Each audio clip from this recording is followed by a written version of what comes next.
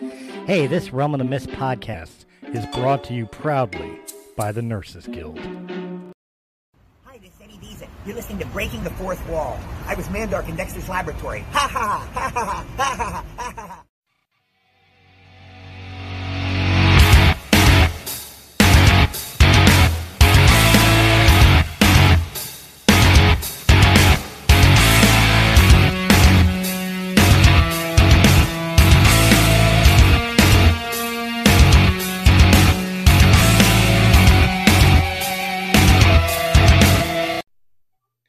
Hey, what's up, guys? Chris Rosali back for another Breaking the Fourth Wall. Forgive my background. My little viewer thing wanted to erase me from the program, which I guess is fine because my mother said I had a face for radio. With me today is a guy who comes from the same world I did in some way, shape, or form. He was and probably still can be a referee for, I believe it was Keystone Wrestling Federation? Keystone State Wrestling Alliance, the KSWA out of Pittsburgh, Pennsylvania. There you go. Mr. David Fedor. David, how you doing today? Doing well, Chris. Thanks for having me on. Thank you. Now, it's funny because like you were just saying, you should have put on your Penguins hat because we could have had a little interstate wars here.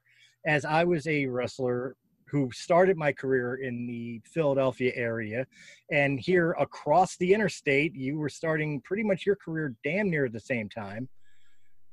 Yeah, in Pittsburgh on the other side of the state. So. Yeah, so nice Turnpike series we got going on right now. What drew you to pro wrestling? What made you decide not only to be be involved in the wrestling scene, but to go the ways of a referee? Well, ever since I was a kid, that was like the first form of entertainment I was gravitated towards. I grew up in the rock and wrestling era. Hulk Hogan was larger than life, Macho Man, Ultimate Warrior, Brutus Beefcake, all those iconic, cartoonesque wrestlers. The British Bulldogs were my favorite tag team. Their feud with the Hart Foundation was what solidified me as a wrestling fan. And from there, that's what I grew up really watching. Of course, you know, like everybody, interest goes in and out. But wrestling has always been one of my first loves.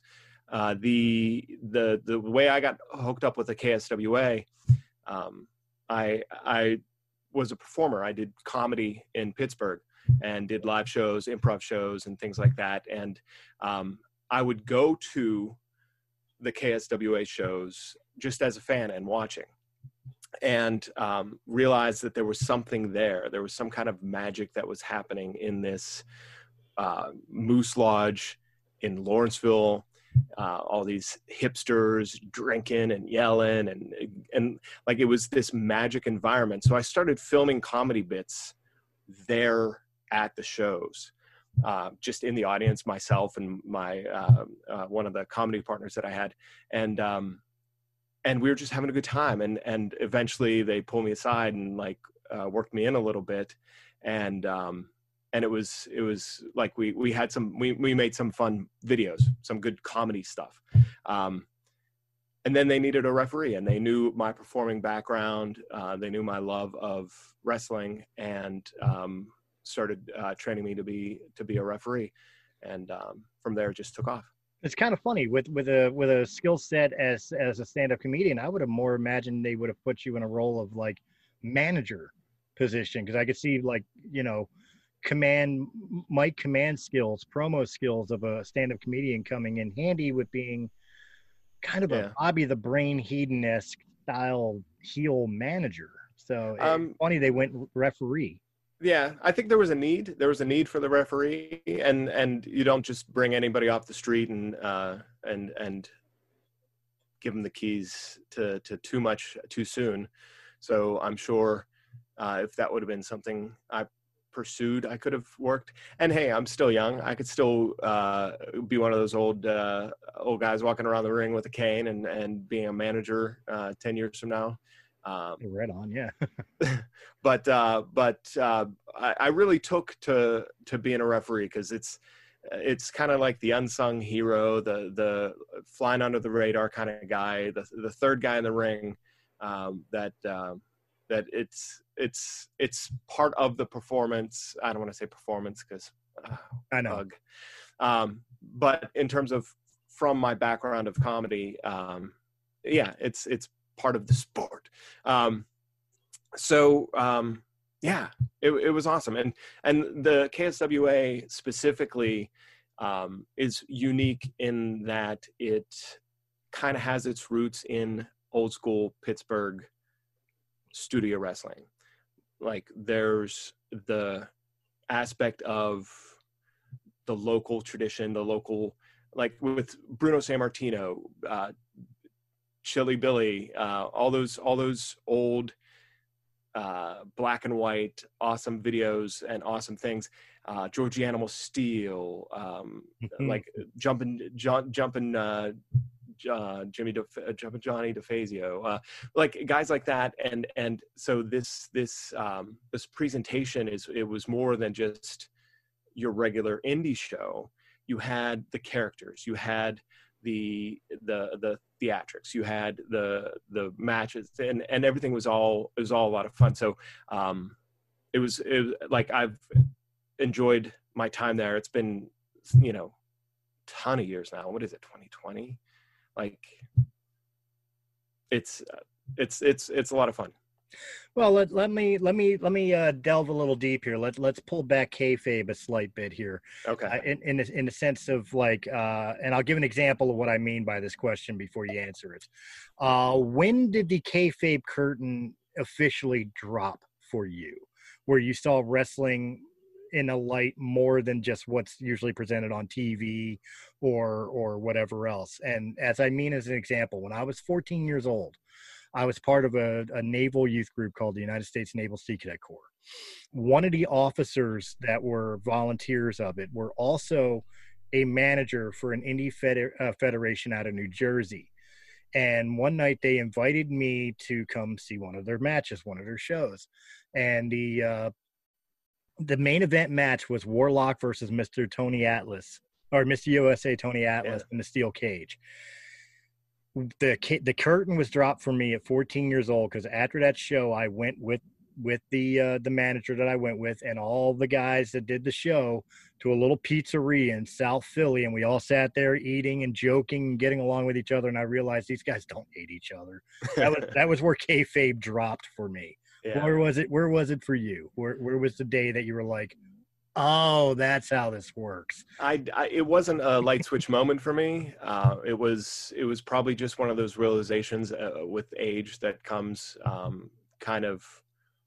It was probably my dad probably smarted me up on something and was just like, that's fake or whatever. I hate the F word, but it's like that.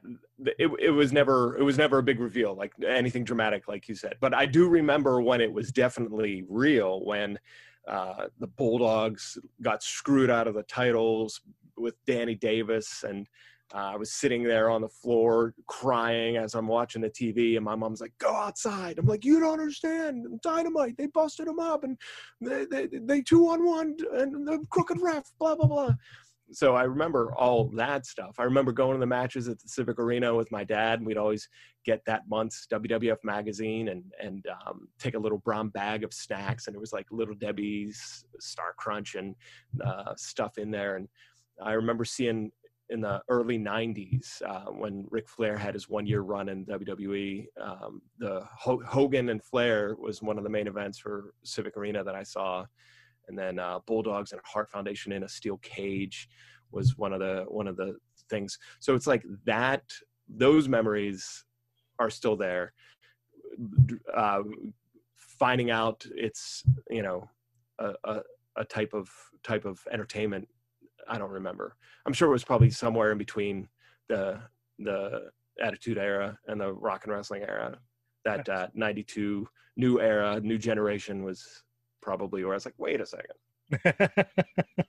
Well, I mean, I didn't necessarily mean that you found out that it was, and I hate the F word too. I always use the term for people if they want to argue the point is stunt work. Yeah. Or it's a cooperative, active. It's a performing art. Performance. Yeah. It's performing art. And it hurts. I mean, even as a referee, you need to be in shape, and you're in there running your ass off, and it's I know. any Can't part fake of a it. chair shot. You can't fake any of it. Can't fake gravity. Yeah. But no, that's why I was interested, because when you were doing the outside of the ring comedy spots for yourself and all that, and that drew the attention of the Federation, that in turn drew you into the Federation itself. I was wondering if at any point, like when they were like, "Look, come here, kid," that you finally like looked at it and it's like realized. Like I remember the first time. The best way I could describe it is the first time I walked into the GWA sweat box when I got offered to be trained, and I looked at that facility in South Philadelphia, 9th and Passyunk, and wow, Ric Flair lied to me. This place was a hole in the wall with a falling apart practice ring. Surprised the cockroaches weren't pulling spots in the ring. And I'm sitting there like, this is pro wrestling. That was really where I got the realization that just like, minor league baseball or underground music, that pro wrestling has its starting points, and it is not glamorous. Yeah, absolutely. Yeah. Well, the comedy sketches that I was doing. So when I would go to the shows, it was my friend and I. We played brothers, and we were super fans of the KSWA. And we would just film some of the action, film ourselves in our seats, and we were just over the top, typical wrestling fans. And the guys would see us and see it on YouTube and be like, oh, and we noticed month after month as the year progressed, they started playing towards us because it was, an extra layer of advertisement that they were getting out of it. And we would yell and give them hell and play along as well. So it was a lot of fun. It was like one of these, you kind of became Hat Guy in ECW. Yeah, something like that. I was Wild Bill. My friend John was Mark. So we were Wild Bill and Mark, and we did it. It was a fun thing, right? So every end of the year in December, the KSWA has a big Fan Fest show, and that's when they bring in some of the national guys. They have a Toy Fest fundraiser for toys for local kids for the holidays, things like that. The month before, they were like, hey, are you going to be here next month? And we're like, yeah. And at this point, we had never once, they never stopped us from filming or doing any of our things. We never really asked permission to do so. So it was cool that they let us, but never once did we coordinate anything. Right. And during our year, we told storylines from our perspective as fans. Like my brother and I, there was a girl, like a girlfriend for my brother's character or whatever. And we had all these storylines going on and stuff. And they ended up announcing that I got to be a guest ring announcer, and my brother, Mark, would be the guest barber for a hair versus hair match. Oh, geez. So it went from, like he went to prison, he learned a trade. It was barbering because I got my hair cut during the year. And it was a hum. So then they worked that into this thing. And before we knew it, before anybody ever had any kind of handshake or any kind of anything, I found myself in the ring doing an announcement while my comedy partner is shaving somebody's head that we've never met, never had a conversation with. And it was just one of those, wow, this is fun type things. So that was kind of like how we got our feet wet in terms of, I still work with them. My friend John doesn't. So. Oh, wow. That's amazing. That's honestly one of the few matches I've never been involved with as a hair versus hair match. But nobody wanted to cut that rat's nest that I had in my years of wrestling. But I mean, like, how is it interacting in the ring as a referee with some of the talent and personalities in the ring? The reason I asked, there was a referee in Colorado, Pat Caesar.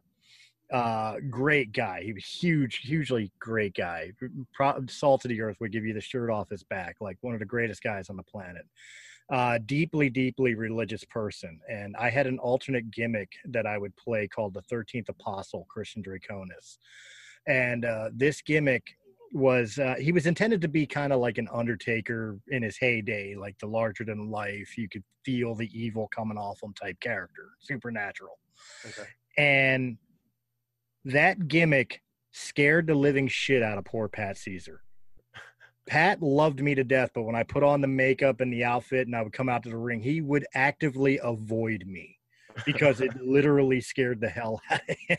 That's funny. You have any character interactions like that where it almost broke kayfabe in the sense of like, I'm just not toying with that? I mean, yeah, there's guys that come through, and some guys in the locker room that you definitely don't want to be on the bad side of, or upset. One that comes to mind, he's a local Pittsburgh legend. His name is T. Ranchula. He's, been in, he's gone in the national circuit a lot, too. He wrestled, I think, the Big Show when he was the Giant in WCW. Okay. And he did, I want to say, yeah, he wrestled The Rock on Sunday Night Heat, and he kicked out of the Rock Bottom because it was like way before the Rock was the Rock. He was still in the Nation and stuff. So it's on YouTube and stuff. It's fun. Yeah. But and he had a couple of matches with Mick Foley with PWX when that was running locally. And he's like, I'm 6'3", 6'4", so I'm way too tall to be a referee to begin with. And he's a good 5-6 inches taller than me. Comes to all the shows and is on his motorcycle and stuff. And he's, one of the locker room leaders. He's been in the business for decades. And he has one of the hardest chops I've ever seen, and had the unfortunate pleasure to receive. So he also does this Nacho City gimmick where he'll take nachos from somebody ringside and smash it in his opponent's face. I've gotten that before, but we were in the ring and the match spilled out to the floor, and his opponent was running away, and he didn't get a chance to get his hands on him. So he was upset. The crowd was John and yelling, and all of a sudden I hear a couple people start yelling, hit the ref, hit the ref, hit the ref. And then I kind of give one of these side views and like start shaking my head, and then the whole crowd just starts going nuts, and they're all chanting hit the ref, and he looks to me and he kind of like shrugs. I'm like, damn it. So he backs me up into the corner, and he just wails, and it was the loudest. I literally felt the chop in my back before I felt it on my chest. That's how hard his chop was. And it was awful. And I just like crumpled in the corner, and everybody's cheering. And then a one more time chant broke up. And to this day, I don't know why I didn't roll out of the ring before the one more time chant caught on. So then I got a second, and then I was just like, get me out of here. How long did it take for the bruise to go away? Oh, I still have it. It's right under here. Yeah. I still have the bruise from Harley Race. He got me in EWA. And at the time, I was 126 pounds soaking wet. And, we're doing a mock match in the training facility, and he's a guest and everything. He looks at me and he says, I want that kid. I said, oh, great. And I'm green as shit. So I'm not going to argue with the man.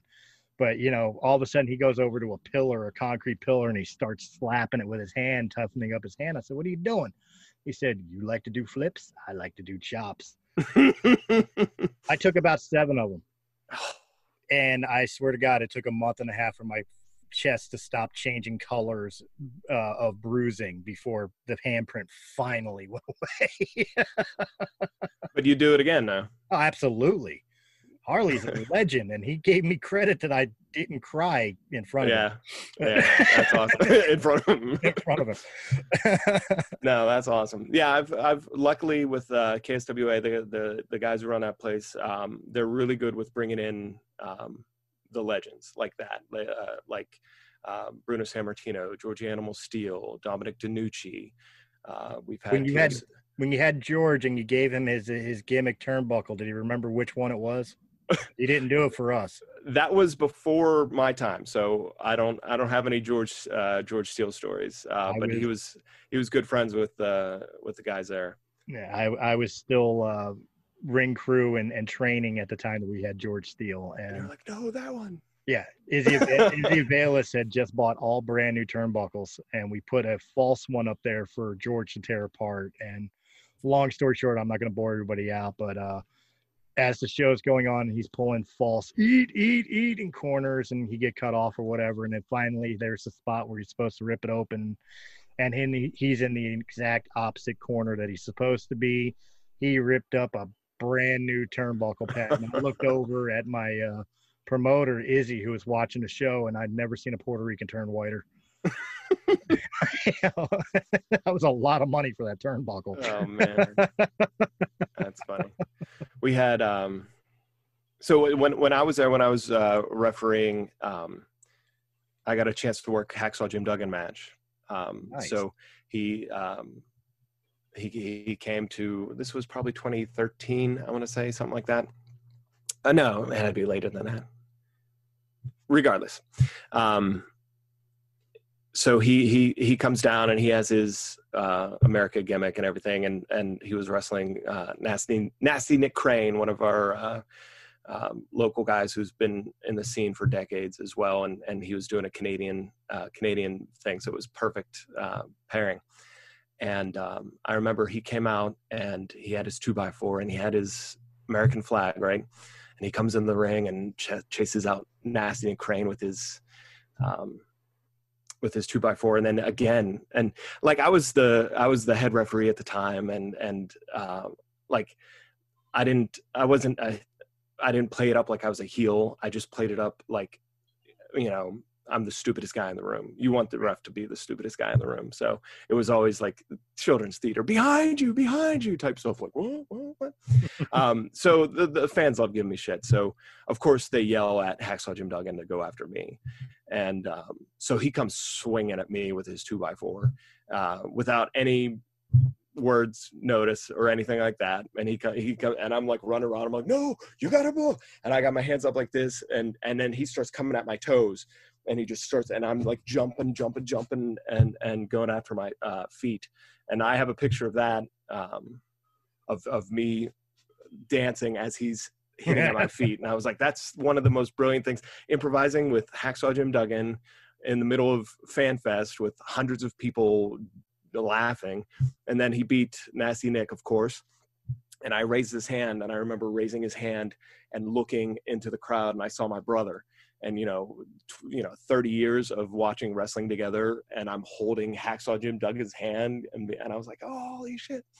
It was just like one of those fun moments. Yeah, that was going to be my next question for you. Is throughout the time that you were refereeing, specifically, is there a particular time where you kind of almost, obviously you got to keep professionalism when you're doing the show, even in comedy spots, but was there any points where you were kind of marking out like, holy shit, I'm here with this person watching this person and that person, and yeah, you know, like, well, you know, like the Hacksaw Jim Duggan, I grew up watching him, and now I'm raising his hand, like, right, yeah. It's like, this guy won the Royal Rumble.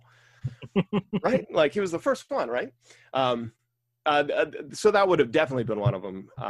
And then another one was we had Ricky Steamboat, and Ricky the Dragon Steamboat was there. And this was maybe, you know, a couple years after that, maybe like 2015, 2016. And he wasn't working. He just had made an appearance, did a speech, and signed autographs and things like that, was sitting at the gimmick table.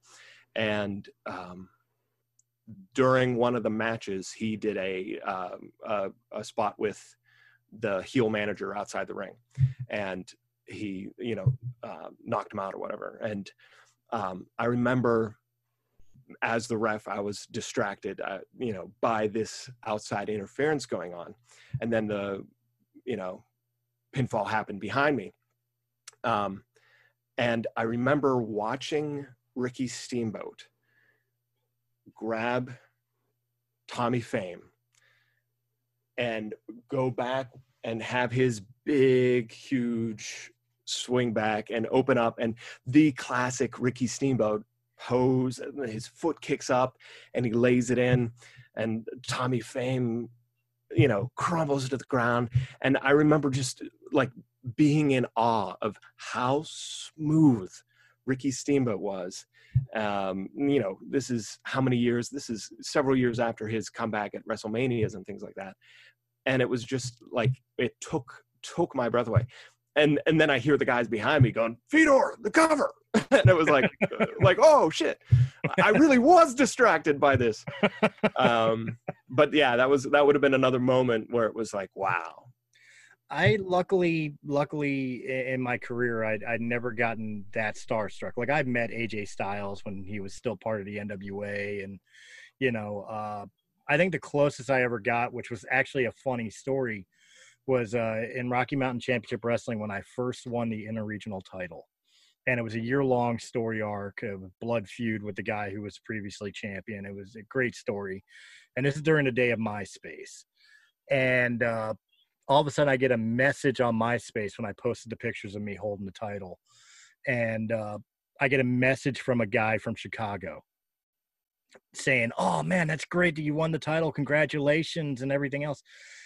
I didn't know who the hell he was. I thought it was a mark. And I'm like, cool, thanks. You know, I appreciate it. You know, I wasn't trying to be a dick, but I was, you know, it was one of those deals of like, I don't want to talk to a fan. Yeah. Come to find out later, it was CM Punk. Oh. Yeah, you know. That guy from Chicago. That guy from Chicago. Oh, okay. It was during the time when he was still part of Ring of Honor, I believe. And all that, and he was. I thought he was just marking out for the belt. I didn't realize he was actually congratulating me. Yeah, yeah. I didn't know who he was. I felt so terrible afterwards. I'm like, holy shit! But the closest I ever came to marking out, and really losing myself from the professionalism of the profession, was as a thank you for the services I did for Rocky Mountain. They were supposed to give me one of my dream matches. They had booked Marty Jannetty, and they were going to give me the match against him. Now, of course, I was going to do the honors and everything else, but it was just like, holy shit, you know, I'm a huge Rockers fan. Of course, I want to wrestle Marty Jannetty. Fortunately, he canceled last minute, so I never got the chance. But like when the promoter, Blind Mike, turned around and told me he's giving me Jannetty, like I needed adult diapers that day. Like, I was so excited. Yeah, that's awesome. So disappointed. But I mean, now you're still with Keystone. Are you still refereeing? So I've transitioned from a refereeing position to we'll call it a backstage official position. So I'm still in the refereeing, but I'm also helping out my good friend Yinza, the Pittsburgh Luchador, with his career as a professional wrestler. So. Kind of like a promoter and publicist. Like I handle his social media pages and take pictures for him, stuff like that. Help him with his bags if he needs them. All right, so you call him the Pittsburgh Luchador. Yes. Is it because he's from Pittsburgh, or is he actually a trained luchador? Is he from like Mexico area? He is not Mexican. He is definitely Pittsburgh. He's just definitely from Pittsburgh, and he's very influenced with luchador style. So he does his best efforts to be a luchador. He follows all the traditions and tiptoes the line of doing his best not to be offensive to anybody with any kind of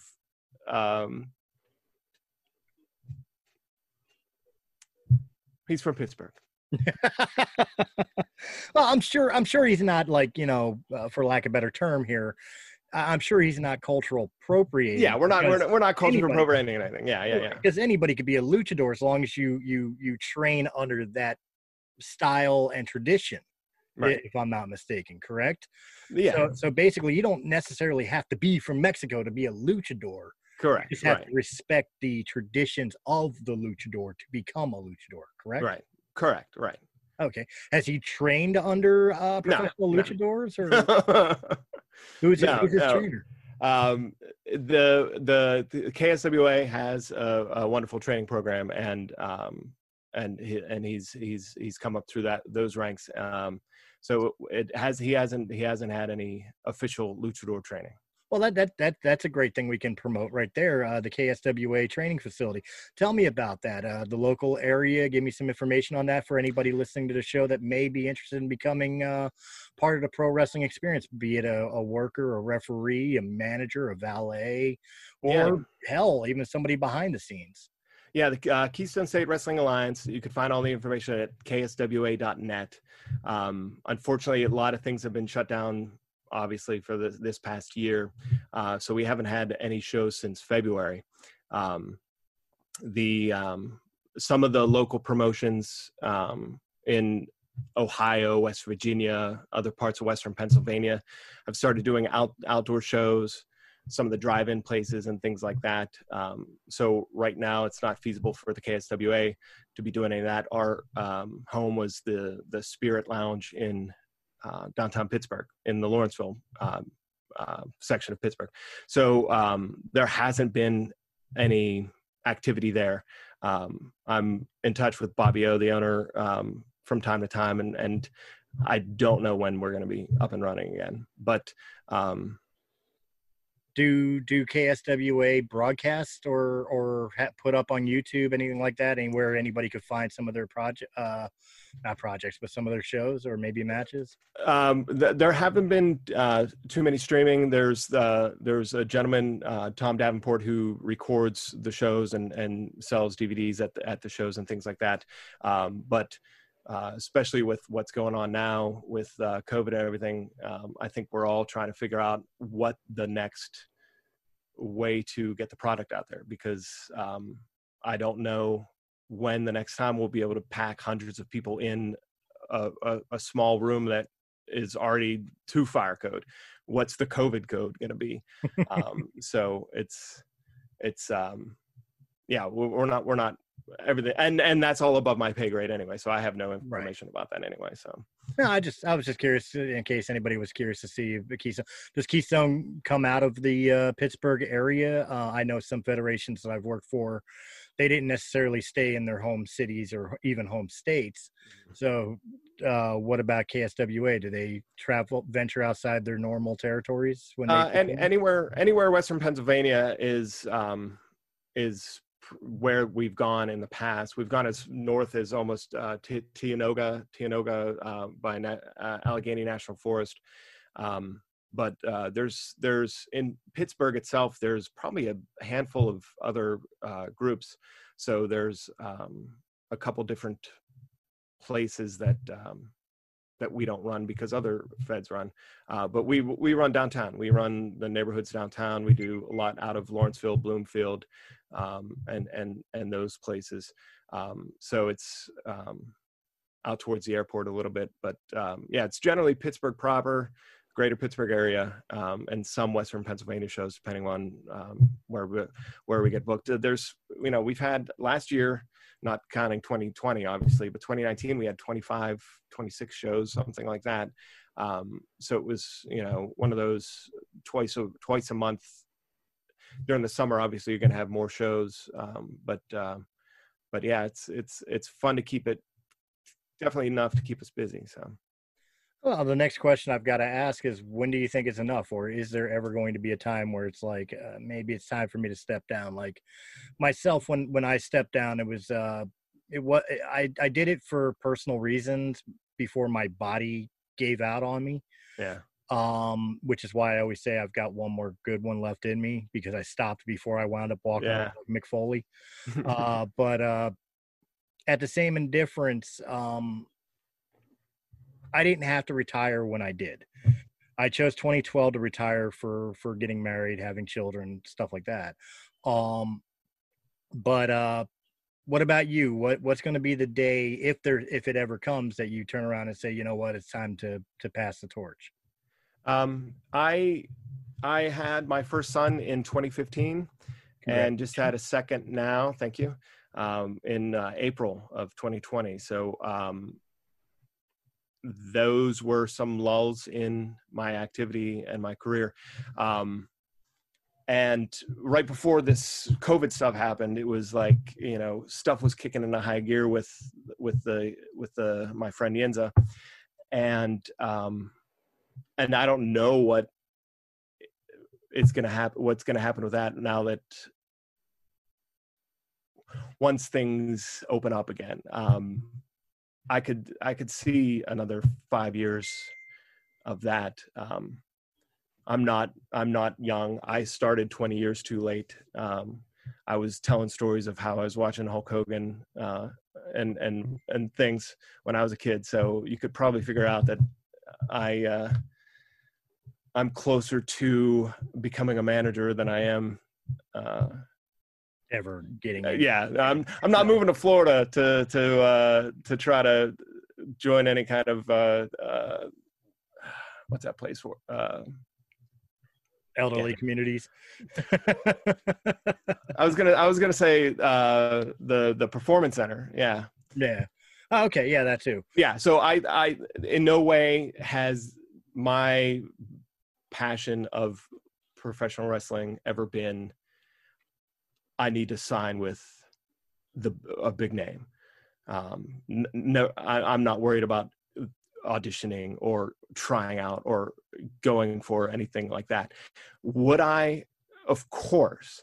But that's not why I do it. I do it because I love it. I do it because there's nothing like being in the center of a 20-foot by 20-foot square when 500 people are focused their energy on every single move that's going on, every single step that's being taken there. That's a rush and a feeling that you can't describe, even though I'm trying to right now. No, I get it.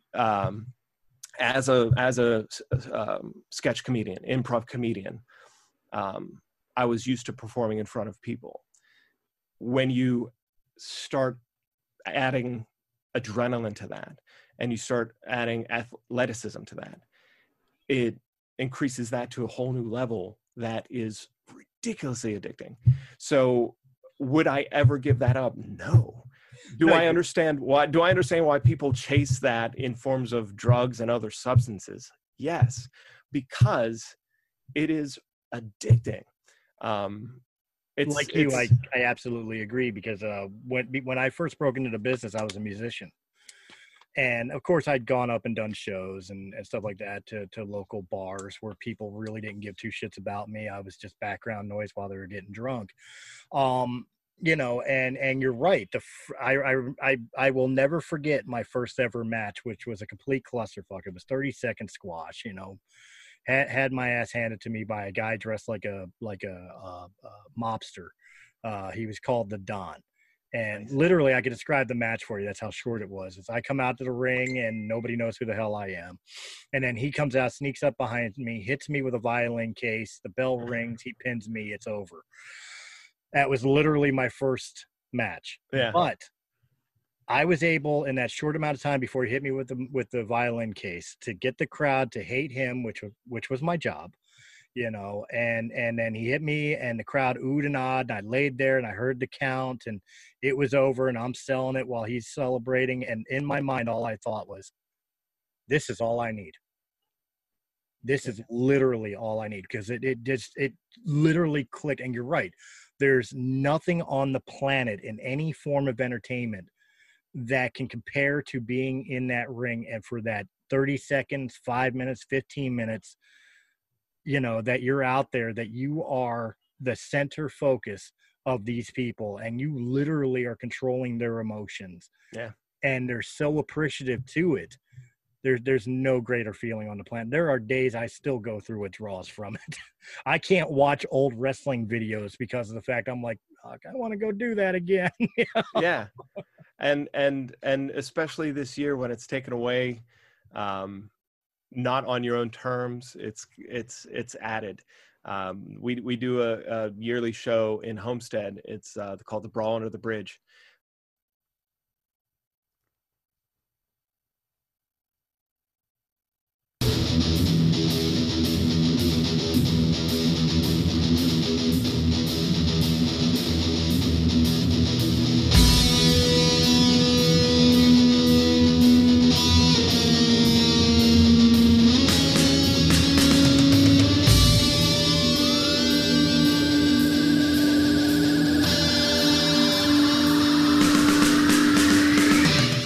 is going on, minions? Mike here for Misery Point Radio, and you're listening to the Coast to Coast Power Hour on the SJ Network. Now, I know what you're thinking. Mike, what the F is a Coast to Coast Power Hour? Well, my uneducated and uninformed friend, the Coast to Coast Power Hour is a Borg-like collective of epic podcasters from epic podcasts that have all come together to discuss the important things in life. Pop culture, current events, random awesomeness, stuff like that. Trust me, you need this in your life. For more information on this show and all the shows on the Coast to Coast Power Hour, as well as on the SJ Network, reach out to publicist Steve Joyner at www.s-j-network.com or stevesjnetwork@gmail.com. No need to thank me. I'm just out here, changing lives.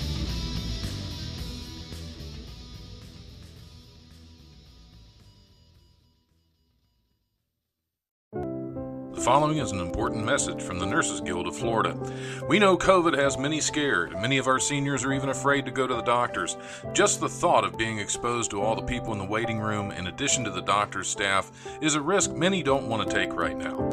However, putting off health care makes most conditions worse. The Nurses Guild has the solution. One that exposes you to just one person. Call your doctor's office and have them order a nursing assessment from the Nurses Guild. We are a 5-star Medicare home health agency. Your registered nurse in full PPE will perform a full head-to-toe assessment, vital signs and medication review, pulse oximetry, even an EKG if needed. Lab work and x-rays can also be done at home. Our registered nurse will discuss all of this strictly and directly with your doctor and get you results. All of our nurses and home health aides are fully screened, supervised, and COVID tested.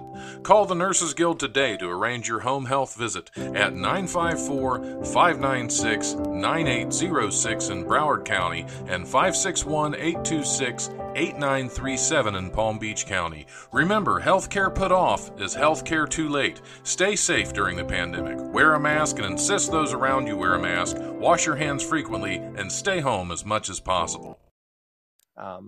And it's an outside venue. It's under one of the main bridges in the Pittsburgh area.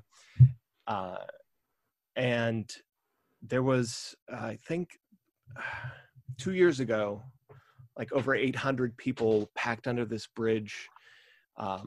And we had Nikolai Volkov and Demolition Axe. Nice. And I got to referee Demolition Axe's last singles match. He ended up doing a match with Smash later on that year. But it was like, I go back and I look at those pictures and I see myself standing in that ring and seeing the sea of people and just thinking, it's going to be another 2 years until that amount of people are going to be allowed to be anywhere. Right. Or comfortable enough to be anywhere, or safe enough to be anywhere. Like, even if, vaccinations happen and blah, blah, blah, and it's still people, I don't see people being that readily willing to do that. Like, you could have the Moose Hall shows, get, 300 people and maybe like get something like that. But like, it's kind of a bummer, and I don't want to think about that. Well, besides the two kids, obviously one very newborn this year, what have you been doing to occupy your time until the day that we could have wrestling events and all that again, and you return back to your career? Well, I work in marketing outside of my professional wrestling career, and got laid off during the pandemic as well. So at the beginning of the year, so I've been raising the two kids while my wife is working. And since you do have a video feed for your podcast, I'm sure viewers can see the Bee Gees things behind me. Mm-hmm. I'm a huge Bee Gees fan because every single professional wrestler that I've met also is a Bee Gees fan. So it makes sense. We don't know why it makes sense, but it right. is something that's there. Mm-hmm. So I've had this weird, strange, I don't want to say obsession with the Bee Gees, but I've followed them for 30 years, since the early 90s. And not just like everybody knows them as the disco band, but they have, 40-year catalog, and here they all are right there. There's all kinds of books, and they've just been fascinating to me. So I have started writing a memoir from my perspective as a Bee Gees fan, as a straight white male grown up in a small Pittsburgh town, 20 years after the height of the Bee Gees career themselves. Like, I was the only Bee Gees fan I knew for 20 years until I met somebody else and was like, oh my God, you like what I like? So it's always been this weird story after story. So it's a collection of short stories about myself being a Bee Gees fan, and it's called Bee Gees and Me. I started a Facebook group and a couple of different social media accounts. So I've been working on that. I've been working on getting that finished. I have a couple screenplays that are in the works, but I wouldn't say anything is, any close to being done yet. But yeah, so doing a lot of writing, doing more. Have you put any of this in the hands of any of the surviving members of the Bee Gees? No, not yet. Well, I have had stuff reshared and retweeted by the actual Bee Gees social media pages, which aren't run by them. They're run by Capitol Records or whoever social media team is doing their stuff. So I've had some connections with some people in certain circles, but I haven't had the pleasure of talking to anybody related to to Barry Gibb or anything. Okay. That's one of the dreams. If something leads to that, that would be awesome. Well, just remember us if we're the ones that connect you. Yeah. So Barry, if you're listening to Chris's podcast, Barry, come on, give me a call. I'd be very shocked if he was listening to my But no, truth be told, isn't there also, and maybe I'm not remembering correctly from when we had our conversation a couple days ago, isn't there also a podcast in the works? Yeah, so I'm part of the stuff that I'm doing to promote this book that will be out. I'm starting a podcast, connecting with other fans, hearing their stories, and kind of like I said, I hadn't known many Bee Gees fans over the course of the 30 years that I've liked them. So hearing their stories is also fascinating to me, trying to figure out why I have bookcases full of stuff, like investigating what the collecting addiction is. But yeah, I'm meeting some awesome people, and hopefully, and I'm going to be talking with somebody that was in Sgt. Pepper's Lonely Hearts Club Band. There was a movie that the Bee Gees starred in 1978 that was this wonderfully awesome piece of work. Did I say wonderfully awesome? I meant wonderfully awful piece of work. It's highly regarded as one of the worst movies ever made, but it's fabulous. It's the cheesiest, most campy.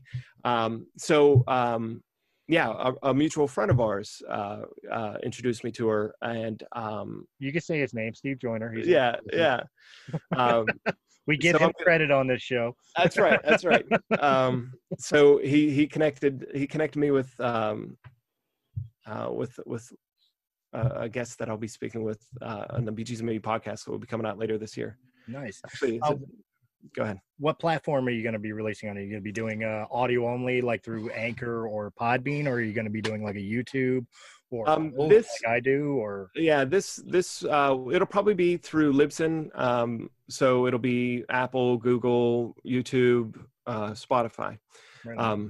I'm doing another podcast as well. It's called List Rate Rank.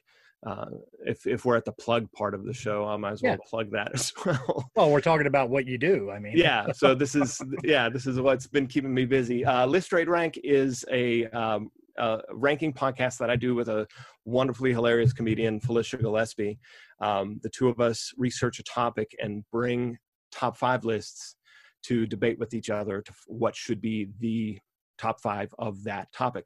From there, we loop in a guest expert in that field, present our list to them, and they laugh at us and say, you guys are idiots who did all your research on Wikipedia. And we're like, yeah, I got us. And then they school us and tell us what the actual top 5 things are. So we've done, we've talked with a Martian scientist from the United Kingdom about the planet Mars. We've talked to an expert. This Bee Gees book right here, the guy one of the authors of that book, we spoke with him about the Bee Gees.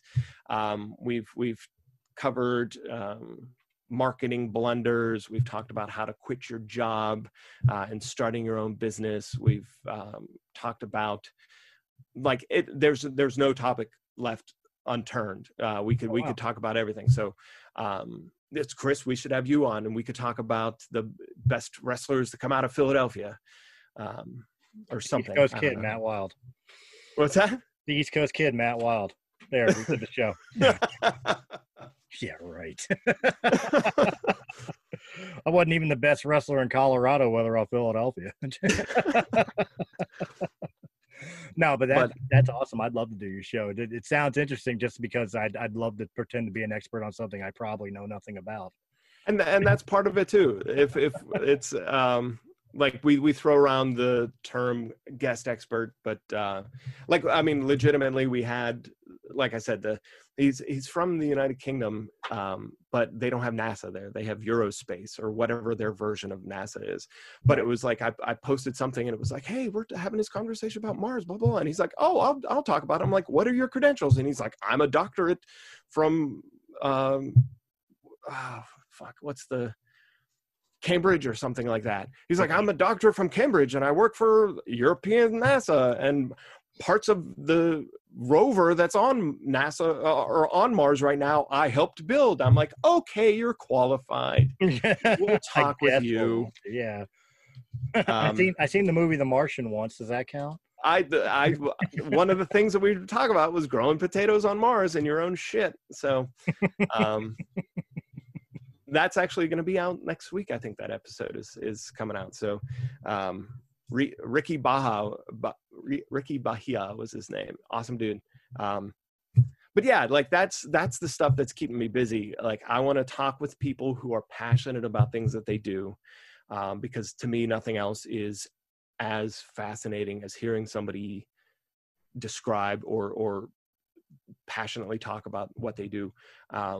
Try to write and hopefully, be a good husband and a good father in the meantime, or be a good husband and father first, and then this stuff in the meantime. Whoever's listening right now, I'll edit that in case your wife's listening. Yeah, she won't listen.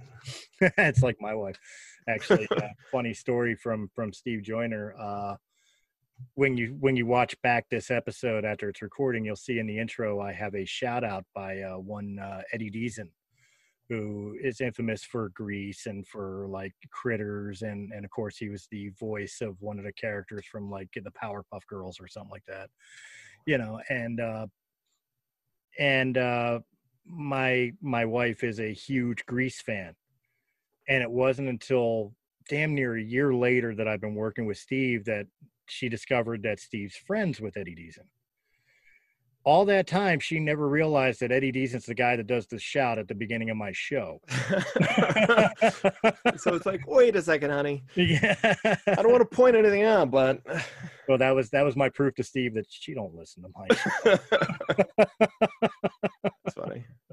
Yeah, but it's absolutely hilarious. I would love to not only be on your show. I would love to just sit down and listen to your show. I'm gonna have to go look it up.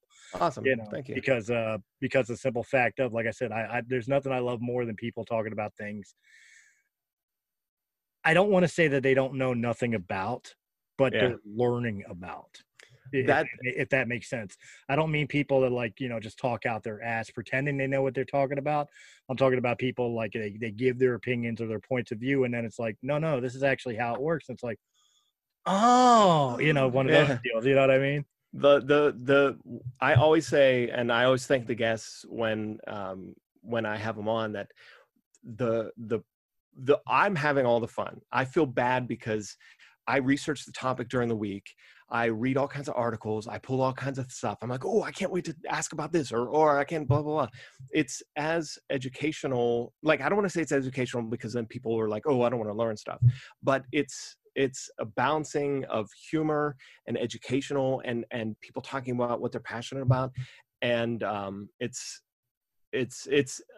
an interesting way to, I think, create and have a podcast, because it's you kind of get that initial learning of the surface level stuff, the stuff you could find on Wikipedia or other articles that are already written, and then you bring the expert in and you find out even more.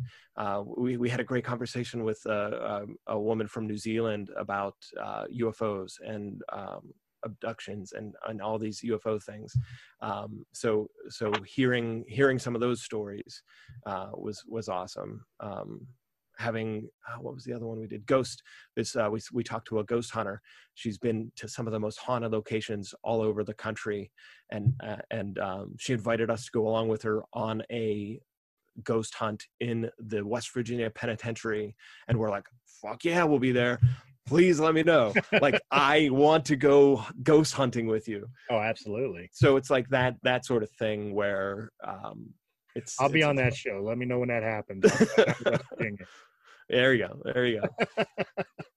Well, I'll tell you what, I had a random thought that popped into my head. It's a terrible thought, probably, but I have an idea for you to entertain yourself while waiting for the world to come back into some semblance of light. Yeah. I myself am guilty of this. I have home video wrestling matches on YouTube that you can find, and I know there's plenty of other wrestlers that have it too. And what I mean by home video means that you know, a friend or family member recorded it as opposed to some sort of production value. Right. Okay. And so there's no commentary. There's the audio is usually very low tech. Yeah. I think you, your brother, and your co-host, all comedians, and especially since you and your brother had that time of doing this anyway, should kind of Mystery Science Theater 3000 commentate some of these matches. I bet it'd be a hit. That would be fun. Wild Bill and Mark present. Yeah. That's funny. Oh, man. Well, we reached that time of the show. Why don't you go ahead and let everybody know where they can get in contact with you or find some of your material, like your podcast that you currently have going on. Awesome. And we will go from there. Yeah. So all my stuff is on Instagram and Twitter at List Rate Rank, at BG's and Me, or at Yinzer Lucha is my friend Yinza, the Pittsburgh Luchador. And I'll forward you a couple links that you could put on the comment section too. So yes, that way I make sure it's in the description down below. You guys can just click on the links and reach David's stuff there. Yeah, and there's also kswa.net for the local Pittsburgh federation that I work with, and hopefully in 2021 we'll be up and doing more shows. Yeah, maybe one day I'll take a trip out to the loser capital of the world, Steelers. I'm sorry. 7-0, 7-0. What? I'll tell you the same thing I tell Dallas Cowboy fans when they give a shit about the Eagles only having one Super Bowl ring. Yeah, but we could watch the last time the Eagles won the Super Bowl on DVD. The last time the Cowboys won a Super Bowl, you have to dust off the VHS. Let's just remember that, okay? That's right. Hey, I have friends from Philly and friends who still live there. So the city is nice. You don't have to lie on my show. Well, they might be listening. I hate the Flyers. Ow! And I'm wearing a Flyers hat. I know, right? No, I'm just kidding. I don't know. Whatever. I tell you what, I never minded the Pittsburgh Penguins. I respected them. I know it's for a Flyers fan to say, but I actually never hated the Penguins until Sidney Crosby. He's a very polarizing. Of course, he's beloved here. He's a douche. I mean, he's no Alexander Ovechkin. That guy's an asshole. I'll tell you what, who my favorite hockey player is. Rick Tocchet. Nice. So I have, Rick Tocchet jersey upstairs. I could have wore. He's Philly boy and came to Pittsburgh. But yeah, like it just, I don't know. Philly, the Flyers and the Penguins are always it's kind of like Baltimore Ravens and the Pittsburgh Steelers. It's that rivalry. The Capitals and the Penguins too.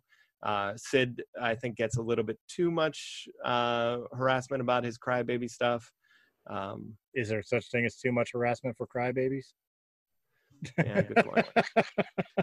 But And you know, when you're the best player in the world, you're gonna have people throwing stuff from the bottom up at him. So come on, best player in the world.